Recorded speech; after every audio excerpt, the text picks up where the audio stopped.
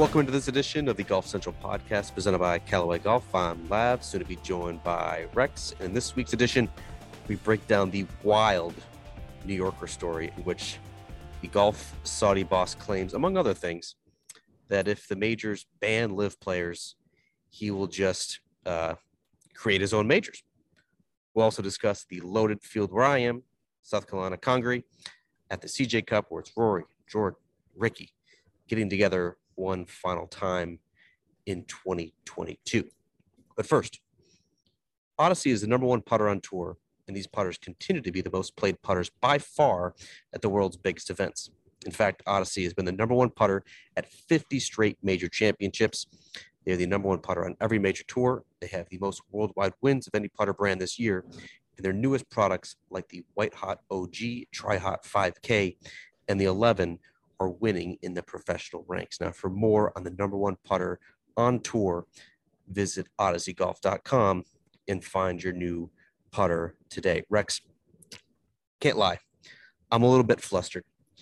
I was speaking earlier today. We were recording this on Wednesday. Once again, I'm in South Carolina at Congaree at the CJ Cup, speaking to a senior member of the PGA Tour communication staff. You could probably guess who this was, who said that he hates when podcasts, golf or otherwise, go off on tangents at the start of the podcast. He suggested that they get just right into it. No tangents, no weird, roundabout ways of getting into this. Just start ranting about something. He said this is an epidemic in podcasts, golf and otherwise, that there's just these weird tangents. And I said, you know what? That's funny, because Rex and I do this podcast each week, and our video team will print out the time codes for what we discuss. And usually around the 40-second mark, it says, Callaway sponsor read. And then there's usually like an 8 or 9 minute gap before we actually get into a topic that's worth discussing on the Golf Central podcast presented by Callaway Golf. I said, this is a weekly habit. I said, I don't know what we're going to discuss. I said, I don't know where we're going to go, but we're certainly going to go off on a tangent. So please, the floor is yours, Rex. What tangent would you like to go off on this week before we actually get into some sort of discussion about live? I do have a tangent. Tell Michael Balaker or Jack Ryan. I'm guessing it's either one of those two people. Senior staff, PGA Tour Communications. Joel Shookman, was it? Ding, ding. Yes.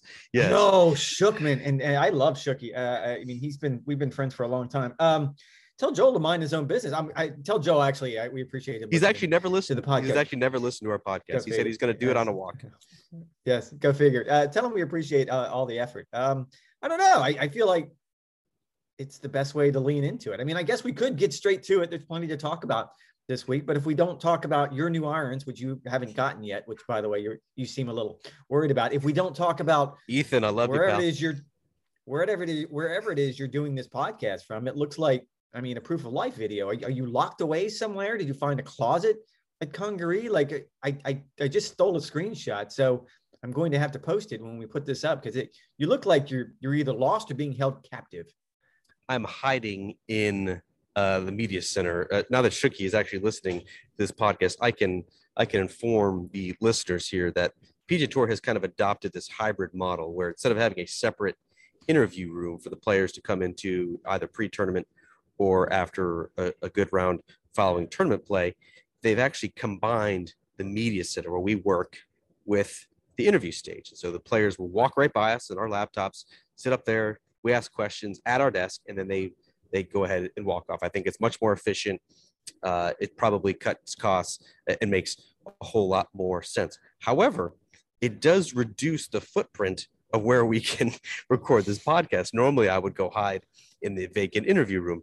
Instead, I'm hiding behind what appears to be two, call them 100-foot televisions, while also hiding behind some sort of.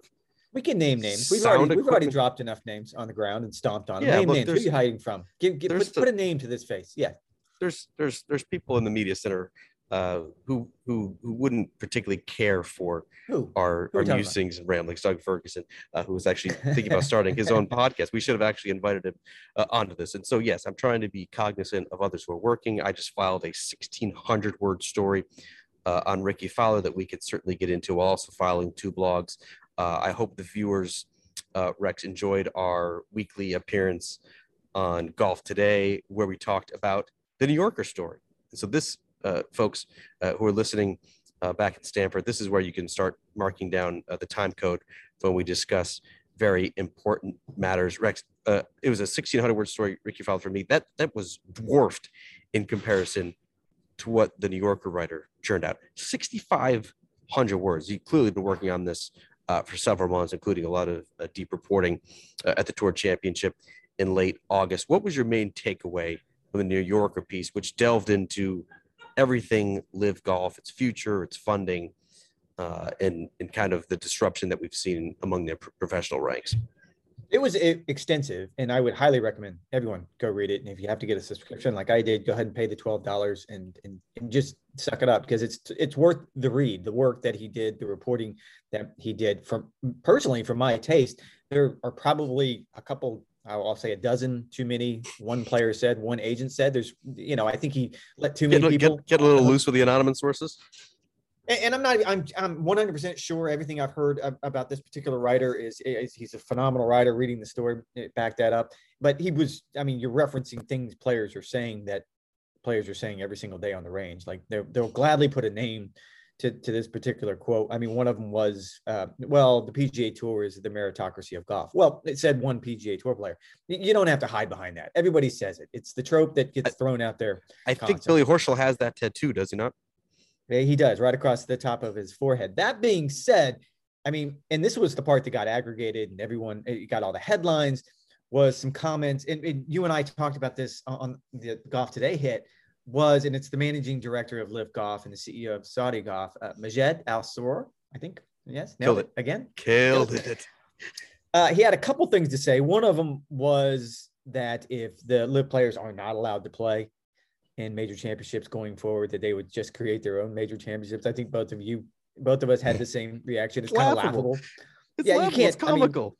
It's nonsensical. And look, and we've talked about this before. Like I don't want to live my life in an echo chamber, and I've tried to see this story from as many sides as possible. However, you've done some really, really good things with a lot of money, a ton of money. One of them is not going to be just add another zero and call it a major. The Players' Championship has been trying to do that for the better part of 3 decades. And it has not worked. This is not going to work. That being said, the things that didn't get aggregated, I thought were the best part of the story. I want to get your thoughts on the major championship parts, but there was 2 parts that I wanted to point out. And this is so funny that when I told you were just dying laughing. Here's the line, because I wanted to make sure I get it right. And this is the writer meeting Majed. And it was, the man wore pink pants. The man wore pink pants and aviators. Quote, "They call me a scary MFer." They did not say MFer. He said, laughing. Just the scene of that is, that's good stuff. Oh, you absolutely would have soiled your shorts. Had this guy strolled up to you, he drops that line. You would have soiled your shorts. MFer. And the one that I didn't. Sounds fantastic. And the one that we didn't even talk about yesterday that stuck to me was at the elements towards the very end of the story. And again, a 6,000 plus word story. They were talking about wearing shorts, and it was like a player vote. And they decided, okay, let's all wear shorts because we want to be different and comfortable. And Majed's comment, and the quote is, "Democracy is okay." He said, "Sometimes." Sometimes exclamation point. Sometimes.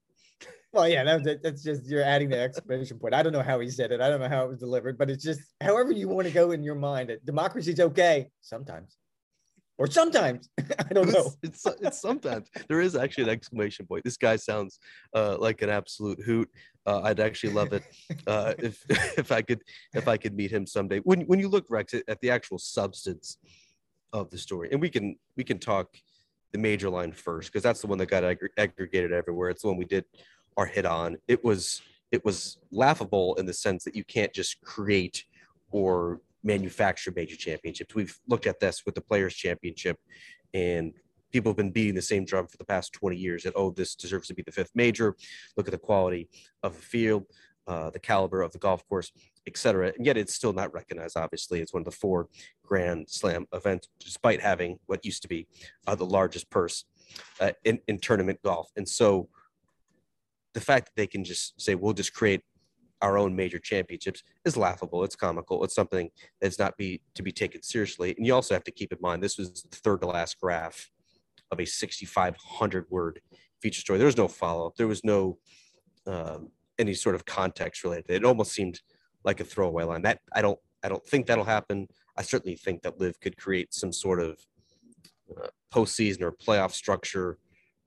If they already have a $50 million tour champion or team championship at the end, there's nothing stopping them from doing something for $100 million with a couple event series. I don't think that's out of the realm of possibilities. But I also would push back, Rex, against the notion that the majors are siding with the PGA Tour, which is what no one has the Saudi Golf chief executive, but it's not been said. Said. No, and look, I think you can probably connect some dots with the PGA Championship. Seth Waugh has been adamant that players who resign their PGA Tour membership or suspended would then lose their PGA membership and thus make them ineligible for the PGA Championship. So LIV players are probably not going to be allowed to play in the PGA Championship. However, Augusta National, USGA, the R&A, none of them have come out strongly one way or the other about LIV player status for the 2023 majors and beyond. They've certainly implied that some of the qualification criteria could be changed, but to suggest that the majors are siding with the tour, that seemed premature at best. No, and I think Martin Slumbers, the chief executive of the R&A, just the most recently, the one that stands out back in July at the Open Championship, said as much. That look, we're an Open Championship, just like the U.S. Open. Like, there's always going to be qualifying, and if you want to play, there's always going to be that avenue for everyone, a LIV player, a non-LIV player, whoever the case may be. He did add that would they look at some of the qualification criteria as far as world ranking and when the cutoff is and top whatever in the world? Absolutely, and certainly the world ranking equation as it applies to LIV Golf factors into this. But you're right. No one has just out and out said that, no, the LIV golfers aren't invited to this particular party. So I'm not even quite sure. I understood why it got aggregated, but I'm not even quite sure why that line was even in there because, number one, it's comical. It's farcical. I mean, the idea that you could just create a major is pretty funny in my mind. But we're not even there yet. That's not even the part of this equation that we wanted to lean into. I mean, there was many other things in that article that stood out to me. The one that I think you and I talked about on Golf Today was the idea of how close it was to just unraveling because of Phil Mickelson's comments in the Fire Pit Collective website story that came out in February when the Scary MFers line first surfaced, when he was referring to the Saudis, and just the idea that it was a tipping point, that it could have gone either way. And you and I both were in Los Angeles. We were covering the event. We were on the range. We were talking to players. We've kind of felt sort of this give and take. But I don't think I realized at the time that it was as close. I felt all along that, okay, if this doesn't work, they're just going to buckle down and try it again 6 months from now. Like I really feel like that's their MO. But in this particular case, it was, okay, what do you want to do? What do you want to do? And this is clearly a group that doesn't take no for an answer.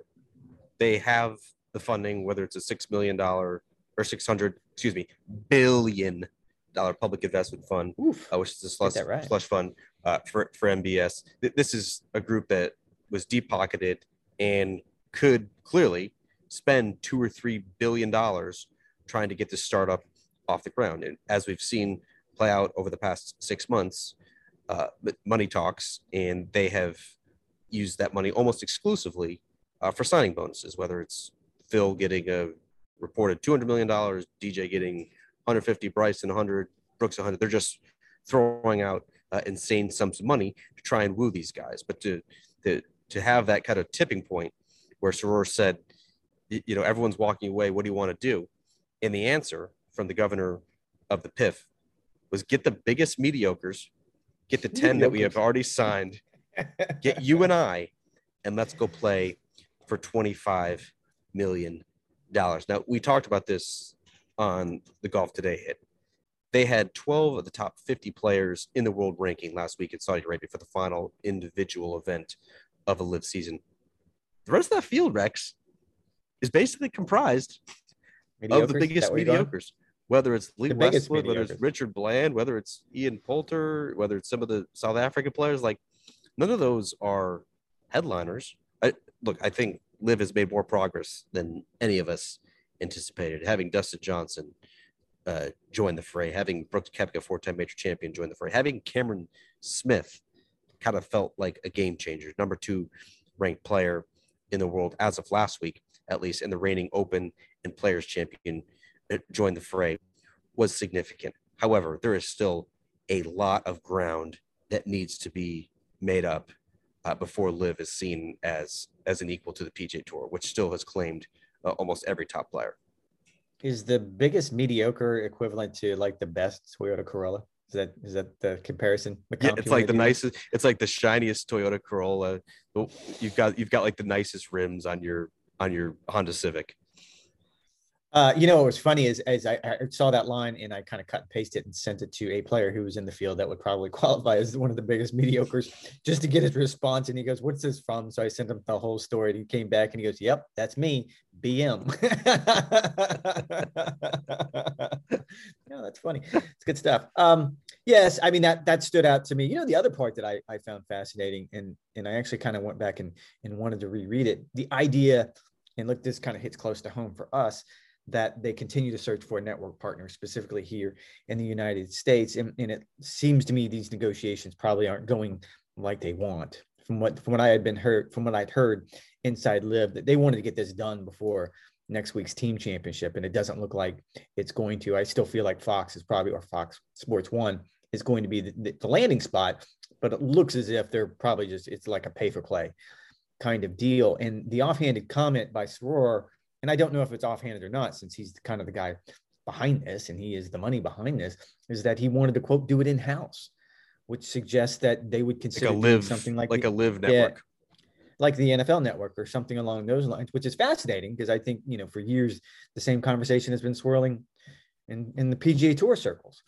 And I think there's still something to be said for, and I don't know how long this is going to be. I think there's still something to be said for these network partnerships, which leads me to believe that that's going to be not the biggest stumbling block for LIV going forward, because I still believe the world ranking is the biggest stumbling block, but that is a huge block. Certainly getting that sort of exposure in kind of having the mainstream sports audience aware of what is actually happening is obviously a huge obstacle. I would argue that these players will be competitively irrelevant without world ranking. That's why there's such a push for it. That's why Greg Norman and others have been so insistent that the rules need to be bent for them, because they know if this process takes a year or two, as it has throughout the history of the official World Golf Ranking, all these players are going to be irrelevant, and the number of points that LIV players would receive in their events would be so marginal to not make any significant ground, and these players would never factor in the major championships again. Now, I think anyone who has gone to LIV has already made that sort of calculus. Harold Varner, I think you have to tip the cap to him. He addressed this, is that he knew the risks going in. He understood that he might not play in major championships again. And then he looked at the amount of money that would be soon be deposited in his bank account. And he said, okay, I can live with myself. So it's certainly players understood the risk. And if they didn't, shame on their agents for not fully addressing it with them. You will be on site, Rex, next week. I believe it is next week in Doral for the LIV Team Championship. What are you hoping to get out of that trip? Well, I haven't been to a LIV event. I am curious to see what it's like. I'm curious to see, I mean, again, you don't want to live your life in an echo chamber. So I want to go and see what these events are like, what the crowds are like, what the competition is like on the field. And certainly looking ahead to next week, it's a $50 million purse. It's the largest purse ever in golf. It's at Doral, which we haven't been to in years, which was always one of my favorite stops to go to. It's been a minute since we've been there. Trump's probably going to pop in. So there's going to be plenty of things to talk about. There's going to be plenty of news. I just don't know what to expect, because I've read both sides, and probably this New Yorker story, I won't even say probably, I feel like the New Yorker story did the best job so far of sort of encapsulating exactly what the atmosphere has been. I hope so. It's 6,500 words. You keep going back to that. It's only because you're jealous. It's just because you keep falling back on, 1,700 today on Ricky. You're like, you feel inadequate, don't you? if I had a couple months to work on a story, Oh God. 6,500 would just be me clearing my throat. Oh God, I can't imagine. You just end up writing a book and just be done with it. Before we get to next week, though, you are at Congaree. We had a short conversation yesterday before we had to do some other stuff. I believe the word you used is "I love this golf course." No, Absolutely love it. I have like such FOMO watching last it's year, not hard. being here, and then actually heading out here. I'm not sure I've ever had such envy of wanting to play a golf course while not being able to. And I'm automatically regretting my decision to skip media day that was offered a couple of months ago. I will not make such a foolish decision, assuming that the CJ Cup or any other PGA Tour event soon comes back here. It kind of reminds me of the Sandbelt courses you covered, a couple of President's Cups at Royal Melbourne, including back in 2019. It kind of has that sort of feel. Listeners of this podcast know that I absolutely love Palmetto. You and I play at the Sunday before the Masters each and every year. It almost seems, I know this is sacrilegious, like a better version of Palmetto. Better, It's got a great bigger, mix. maybe, but not better. I don't know. It really seems cool. And I'm not even sure like the TV can do it justice with some of the firmness Brooks and the Blackburn undulations. would like a word. Look, I love Palmetto. It's one of my favorite courses. I put in my top 3 favorite courses all time. But I also haven't played Congaree. I'd like to give it a chance. And if those who are listening can get me onto Congaree, please take me up on that. So the golf course is certainly going to be the star this week, but you also have plenty of marquee names here. It's 15 of the top 20 players in the world. Rory has a chance to get to world number 1. There's 2 scenarios in play. Both of them involve him either finishing inside the top 2 and Scotty outside the top 30. What do you make, Rex? You think this is the week that Rory gets back to world number 1 for the 9th time in his career in the first since summer 2020? I don't. I just feel like the window for him to slip through is so small. I know he has to win, but also I believe Scotty has to finish outside the top 2 or the top 3 or something along those lines. If I read that correctly, like there's a lot of things that need to fall into his place. And again, that's by far the best field of the fall. And I think this is going to be the toughest competition for Rory. And that probably includes the DP World Championship that's coming up in a few weeks. And not to say he can't. I think his play this fall, I went through the transcript. I'm sure you were in the press conference. There's a level of confidence that was probably not there at this time last year. So certainly I'm not going to be shocked if he's lifting the trophy. I just feel like that window is so small. And in golf, we talk about it all the time. Like this isn't like other sports. I mean, your winning percentage is minute. And if you're winning 10% of your starts, you're a Hall of Famer. And I think in this particular case, it's going to be a lot. I did find it fascinating hearing Rory talk today about how much harder it is to, once you get to world number 1, as you pointed out, this would be his 9th time getting there. It's so much harder staying there than it is actually getting there, which is kind of fascinating to me. It kind of goes along with one of those sort of conversations. Do you like winning more than you hate losing? But in this particular case, it was, no, it's not getting there. It's once you get there and you have the target on your back and everyone's coming for you, that's when things get difficult, which I don't think I've ever looked at from that perspective before. Wasn't that the old David Duval line where he tried his damnedest to get to world number 1 and to win a major championship? Then he woke up the next day and said, "What? This is it? Like I worked." No, that's it. That was a David Duval. That was a David Duval take, but that had more to do with getting to the top of the mountain and realizing that it was a little disappointing. And Rory did address that today, because once you get there, and I think Rory's comment today was you have to sort of reassess where you're going. And I think he said the first time that he got to world number 1, which was at the Honda in 2012, I want to say that the first time he got there, he opened up his phone on Monday morning and glanced at the world ranking and thought, that's a little underwhelming. And I think that's something that everyone has to deal with on some level. I mean, I think once you get there and you get kicked out, then it becomes more interesting, because I think then as a competitor, then you get angry. And again, this goes back to the love winning, hate losing more, because I think most champions hate losing more than they like winning. And you listened to Justin Thomas today, who also came in the media center at Congaree. And I remember back to 2021, he won the Players Championship, didn't really do a whole lot other than that. He said he was disappointed. I think he graded himself like a D for the year. This year, he one-upped it with a major championship at the PGA. And he said he's not quite irritated was the word they used, but he said he's hungry. He said it's not quite enough. And so he's well outside the top 5 in the world ranking. He just kind of views that as unacceptable for a player of his caliber who really doesn't think has a ceiling on the PGA Tour. And I think a lot of these top players, specifically the young players in their 20s, feel very similarly. It is interesting too, Rex, because Rory's surge, and he's finished outside the top 10 just 3 times since the Masters, has also coincided with a little bit of a cool down from Scotty Scheffler, where he won 4 times in a span of 2 months, including the Masters, but he also has not won since Augusta National. He's had a couple of opportunities. You think back to Colonial, lost in a playoff. Sam Burns, you were there, obviously came up 1 shot shy at the U.S. Open. And then even in the FedEx Cup playoffs, came close at the BMW Championship, and they coughed up a 6-shot lead on the final day at the Tour Championship to hand the FedEx Cup title to Rory McIlroy. Scotty is an interesting case. He was talking today. He took 3 weeks off after this President's Cup. He didn't play well at the President's Cup, earned just a half point in 4 matches there. And he said he was sitting on the couch, just kind of chilling out. And his mind kept going back to golf and how frustrated he was with how the season ended. Now, if you look at Scotty Scheffler's stats, like there's a reason why he won 4 times. He was incredibly proficient across the board. But if you look over the past couple of months, his putting certainly was a little bit of a letdown, just a little bit too streaky, and was the reason why he wasn't able to close out not just a couple of those victories, but also couldn't close out his opponents at the President's Cup. So he has made a putter change, went back to a mallet model for the first time in like 15 years. So it'll be interesting to see, Rex, if Scotty can kind of reignite his game and close out 2022 on a high note, because this was the breakout year for him. And it would be kind of shocking if he ended the year as anything other than the world number 1. It would be. And I went back to, as I was reading that transcript, and it was interesting to me hearing him talking about the sort of the putting troubles that haunted him really throughout the fall, and him turning to Steve Stricker at the President's Cup. But I immediately went back to last fall.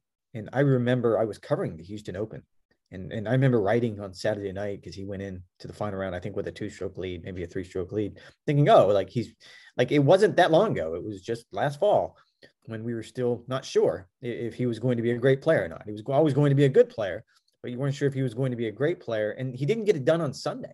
And I remember thinking like, wow, that's got to be a setback. And when you think how far, or at least when I was thinking how far he has come since then, no, he clearly wasn't as consistent as he wanted to be throughout the course of this year. And I think we've talked about it. As he got past sort of that halfway mark of the season, he seemed to drop off, specifically his putting, but the results sort of played into that. And I don't know if that was complacency. Certainly first-time major champions have a tendency to want to take a minute and enjoy it. Like there's very few times, you have very few Tiger Woodses in the world who win a major championship and all they want to do for the next 3 weeks is work hard to win their second major championship. Like most people want to enjoy this. Now I know that separates average players from great players, but in this particular case, I wasn't particularly surprised, but I am surprised that he feels that there seems to be a level of aggravation with him, the way he finished the season.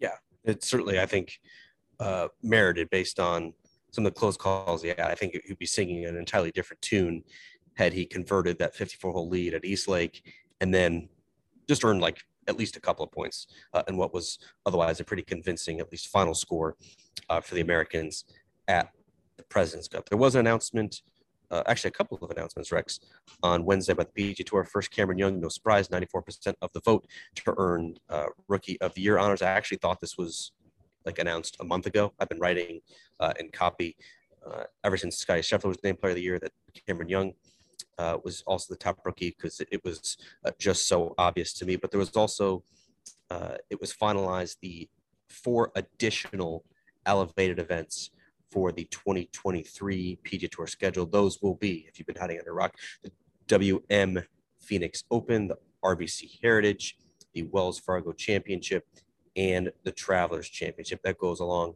with all the other big ones on the PGA Tour schedule for 2023. And so just as a reminder, all the top players on the PGA Tour will be competing together at least 17 times during that 2023 schedule, what is pretty sweeping changes for the tour. Rex, when you look at these 4 additional events, you and I had bandied about back in late August when these sweeping changes were first announced, what we thought those 4 additional events could be. I was not surprised at all by the Wells Fargo Championship. That makes a lot of sense as kind of the premier event between the Masters and the PGA Championship.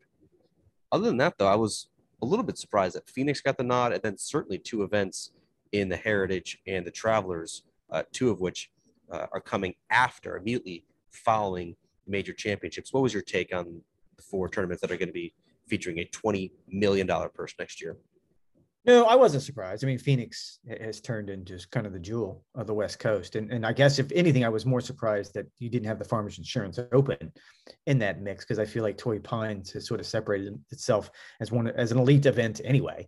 So the fact that you just weren't willing to do it, it's interesting. I was talking to a tournament director last night, kind of along the lines of what it takes or what it took in this process for a sponsor to essentially sign on. So like I asked him the bottom line, if you have an $8 million purse, is it really going to be an extra $12 million out of the sponsor's pocket every year if you want to get to that? And that's it.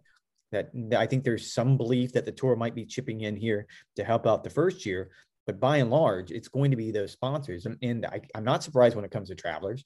If anyone that's ever been to that tournament or met Nathan Groove, the tournament director, or met the people at Travelers that he works with really on a weekly basis, you see them out on tour. There is a level of commitment there that's impressive. I think the RBC Heritage deal is kind of probably a package deal, if I had to guess, and by all indications, that what they really want is to get the Canadian Open in that mix as an elevated event. And obviously RBC is going to have a say in that, but having Heritage out there the first year is easy. You're right. Having it the week after the Masters is a little inconvenient. And as you pointed out, the Wells Fargo is a very good choice because of where it falls on the schedule and sort of how it's always been one of those better events. I guess I wanted to look at it through the lens of Jon Rahm kind of doubled down when he was asked again. And he had sort of balked at the idea that he has to play 20 events on the PGA Tour. And given his commitment also to the European Tour, that he has to play 4 over there. And there's not a lot of crossover. I think the Scottish Open would be the only crossover on that list. So he's looking at 23 events, which I guess to most people, it doesn't sound 23 weeks. Doesn't sound like a heck of a lot. However, as I glanced to his schedule just this year, he didn't play the Heritage. He didn't play Wells Fargo, and he didn't play Travelers. And so on top of what he's already played, he would have to add those 3 right out of the gates. Now, he meets probably the other criteria because he did play the American Express. He played the Farmers and Mexico. So he already has his other 3. And he's playing here at the CJ Cup. And he's playing the CJ Cup. So those would be locked in. But based right now, he would have to play 3 plus it looks like 3 more to maintain his European Tour membership. No, I'm sorry, 2 more to maintain his European Tour membership. So at this point in the season, he would which is fine because he wants to play the Spanish Open and he wants to play Dubai. Yeah, so that probably would be fine. But at this point in the season, you're talking about adding five events essentially. I don't know if that's going to work with players, which led to some other interesting answers I thought today at Congaree when guys were asked, is it worth it? I mean, if you really want to be in the PIP, if you really want to collect this enormous amount of money, then you have to play this minimum. But what if you don't? What if you decide that, no, I want to go to my brother's wedding? That's more important than playing. And I'm not picking on the Travelers Championship. I just held them up aloft. But instead of going to the Travelers Championship, you're going to go to your brother's wedding. And I think most players of this ilk would probably make that same trade-off, is what I think everyone needs to keep in mind. Do we actually believe that the tour is going to hold these players accountable and make them have to participate in each and every one of these events to be eligible to receive the PIP bonus? Tiger Woods is going to win the PIP in 2023. And I promise you that even though he is one of these quote unquote top players, he's not going to be playing 17 times next year on the PGA Tour. I guarantee 17.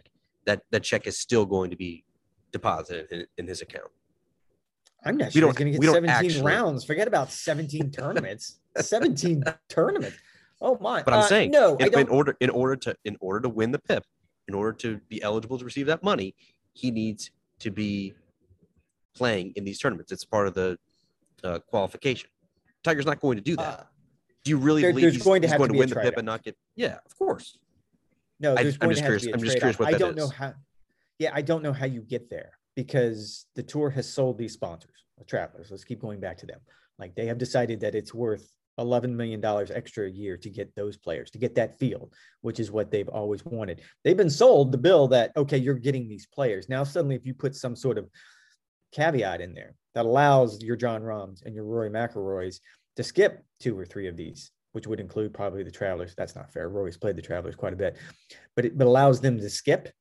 Then now all of a sudden you're at a crossroads with sponsors. So the tour is going to have to move delicately here. I was always concerned when they talked about making this 17 events, because that is a lot. Because Tiger Woods, and he was always the outlier, but at his best would play an average of 15 events. And I think most top players will tell you that that's kind of topping out for most people. There's some crazies out there, Patrick Reed and some others who want to play 30 times a year, but most top players don't want to play more than 15, 20 events. And if you factor in the European side of this for the Jon Rahms and the Rory McIlroys, it's going to make it difficult. 20 is the magic number. 20 is, you got these elevated events. It's 13 elevated events. It's the 4 major championships, and then it's these 3 others. And if the PGA Tour and the DP World Tour can come to some sort of compromise where some of those are co-sanctioned, like Rory mentioned, the CJ Cup is counting towards one of his DP World Tour required starts, and like I think everyone would be happy with 20. And I actually did, it wasn't quite 6,500 words, and it wasn't even 1,600 words, but it is a story on golfchannel.com on Tuesday. You guys can go check it out. Like, come fall 2023, top players have been clamoring for a true offseason, like real dedicated time off. Well, they're going to get it.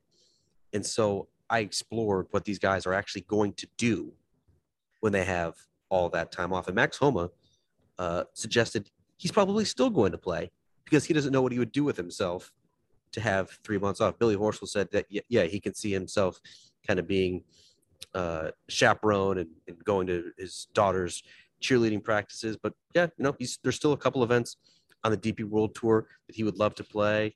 Max Homa said he could see himself going to Australia. He's always wanted to play there.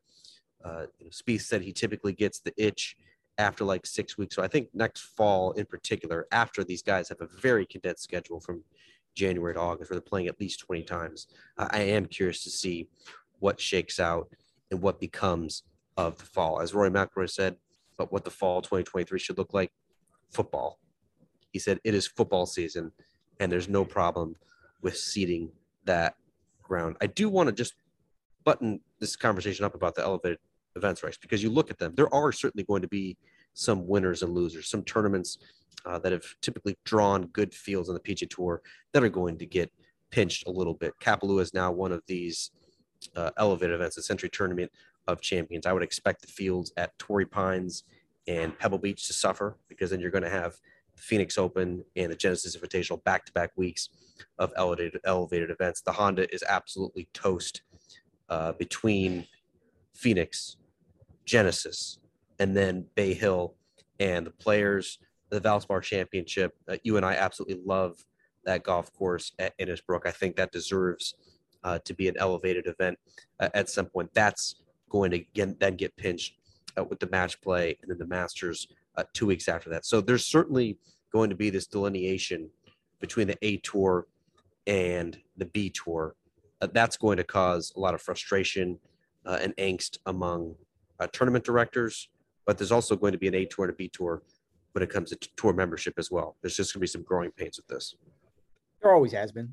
I mean, this goes back to, I remember doing a story on this once. It was when Tripp Eisenhower was still playing on the tour, and he kind of gave me the idea that you could kind of add up the purses that he played for versus the purses that Tiger Woods played for, and they played a vastly different tour. I mean, and Tiger was playing in a lot of no-cut events where Tripp was grinding away at those Valspar championships and just trying to make cuts and trying to compete with smaller purses. So there always has been 2 tours. They're just sort of putting it out there. And I will caution this, because I think one of the things, and I had kind of reported this earlier at East Lake when this first sort of surfaced, is the idea that some of these events would rotate. And I still think that's the idea going forward, although it sounds like 2024 is still very much a work in progress when it comes to exactly which events will be elevated. I was told by one tournament director, though, that it looks like the 4 that were announced today, that, we're in that Golf Week store yesterday, that they're pretty much going to be locked in. And so now, if we're already starting talking about how to let certain players, Europeans, Rory, Jon Rahm, whoever, off the hook for the existing number, it could get carried away. And I think the tour is going to have to walk a very delicate line here. It's actually funny, because I was talking to a tournament director last night who said that he or she was under the impression that way to cover yourself. Yeah, that this is going to be rotating, and that if it doesn't, if everyone doesn't get a piece of the pie, if the Nelsons and the Deers and the 3M Opens of the world aren't getting a little piece of this elevated status every 3, 4, 5 years, there's going to be hell to pay. And those sponsors just aren't going to put up with getting a second-rate field. So that's certainly something to keep in mind moving forward. Well, and because that was kind of the idea I was coming at. So you had these 4 who were being added to this elevated list. I was curious how many of the existing of those now outside would even have an interest. Would Valspar even have an interest of coming up with an extra $12 million a year? That's no small sum. I know we've gotten crazy with the monopoly money because of what Live Golf has done to the economics of professional golf. However, that's no small sum to some of these companies. And I don't know if you're John Deere's or your Valspars or you keep going down the list. If they are Sony Open is another one that comes to mind. Do they really have even the ability to get in that game, let alone the interest, let alone the motivation? That takes a huge commitment from a corporation. And I'm not sure that would be there across the board. It also bears repeating that 2023 is very much a transition year. This was a way to appease the players, line their pockets with a couple more millions, kind of solidify what the golf calendar should look like for PGA Tour fans. And then what we're going to see in 2024, according to a couple of players I've talked to, is a more cohesive schedule with the DP World Tour. And so the schedule that we've seen for next year is going to continue to evolve with kind of the big unveiling in 2024. Are you kind of hearing the same thing? This was just kind of a stopgap until we get to 24. I think so. I just don't know which events have been elevated for next year, this season, would fall out. Like, I think most of these events are on solid ground. When you look at the Phoenix Opens, when you look at, certainly, as I mentioned, RBC Heritage creates an interesting dynamic between that. I think they're gonna have to move. They're gonna have to move some of those events around in the schedule. I think they'll quickly find out that I think it looks good on paper, right? That you can have some momentum from, say, the Masters, and then the following week, it's not like all those guys disappear then for a month. Those guys turn up again just a couple hours down the road and kind of continue that momentum from the year's first major. But I think the Travelers Championship, certainly depending on where the U.S. Open is played, like this year, it's going to be a little bit tricky. Like guys are going from Canada to L.A. and then back to Connecticut. I could see either the Heritage or the Travelers Championship, if they do remain in this elevated status, moving a little bit in the schedule. No, and I think you're right. I mean, I'm hearing the same thing, that this is a work in progress. The tour is kind of throwing some things against the board, and this was all born from that player meeting that was in Delaware a few weeks ago. And so it may lead you to believe that there weren't a whole lot of details, that Tiger and Rory had like a rough sketch. It's like they had stick figures up on the wall, but it wasn't in a lot of detail, and the tour is having to sort of scramble now to come up. But they have a year now, and I think that you're right. This gets them through this year and gets them into a spot where they could probably come up with something more coherent. I am in Beaufort. That's where I'm staying. It's about 40 minutes from Congaree. There's absolutely nothing here. Downtown Beaufort is wonderful, lovely little. I lived in Beaufort for 4 years. Oh, is that right? I should ask you. I was in the Marines. You know, I was in the Marines. Like, I was stationed in. Yes, all right. Thank you. Marine Corps Air Station Buford was where I was, in case you want to drive by. Thank you for your service. Had absolutely atrocious barbecue on Tuesday, or excuse me, on Monday night. Last night went to Breakwater. Had some delicious braised short ribs. If you have a seafood recommendation, please pass it along in the next 30 minutes or so. What's on the grill this week? It's kind of a down weekend for college football. Not gonna lie, Georgia's got a bye week. Yeah, I haven't even thought about it. We have an away game on Friday night for the high schooler, and then I haven't even thought about what games are at UCF's actually at East Carolina, I think. So I don't even know what I'll be doing Saturday. You kind of caught me flat-footed with that one. I was certainly proud of what I did last week. I think I sent you a couple of snappy chats of some chicken thighs that everyone seemed to really like. So I think I might lean into that again. Way to go! Way to go. You did chicken thighs. Literally the cheapest thing you can buy. Go ahead. It's cheap, but it's delicious. Trust me. When you're feeding a lot of kids, when you're feeding a lot of high school age kids, that's what you're looking for. Stinky. They're looking for substance. That's right. Go take a shower, you rats. What's funny is we went to Four Rivers, which is that's probably not, most people aren't going to know that. It's a great barbecue place, and it's probably the best one in my opinion in Central Florida, or at least close enough to my house. And I had burnt ends, and I immediately I do this every single time, and I'm like, I could do this, but it seems to me it's so much more difficult. Like there's so much involved. I don't know that I could. You can, because brisket's the hardest cut to smoke, and being able to take those delicate burnt ends off of the point meat and execute them properly are very difficult. I would start, if I were you, with a pork belly burnt ends. I did them about probably a month and a half ago. There's plenty of options you can see online. You smoke them, you flavor them, you sauce them, you put them back on the smoker. Those are delectable little bites. Such a perfect finger food. You could probably only have a handful of them without feeling too disgusted with yourself. But it is like if you're having a football party and you want to like put 4 or 5 of them on your plate. Oh man, those are finger looking good, and I would absolutely recommend those to everybody. Well, that wraps it up. If the PGA Tour's Joel Shookman doesn't like the small talk at the beginning of the podcast, I bet we're just gonna at the end of the podcast. We're just gonna shove it at the end. If you actually made it to this point and didn't turn it off after our tangent to begin, Shooky was rewarded with some barbecue talk at the end. But that's it for this edition of the Golf Central podcast presented by Callaway Golf. Make sure you guys tune in next week. It'll be a full wrap of the CJ Cup, and Rex will give a report from Trump Doral where he'll be hobnobbing with all the Saudis and former President Trump.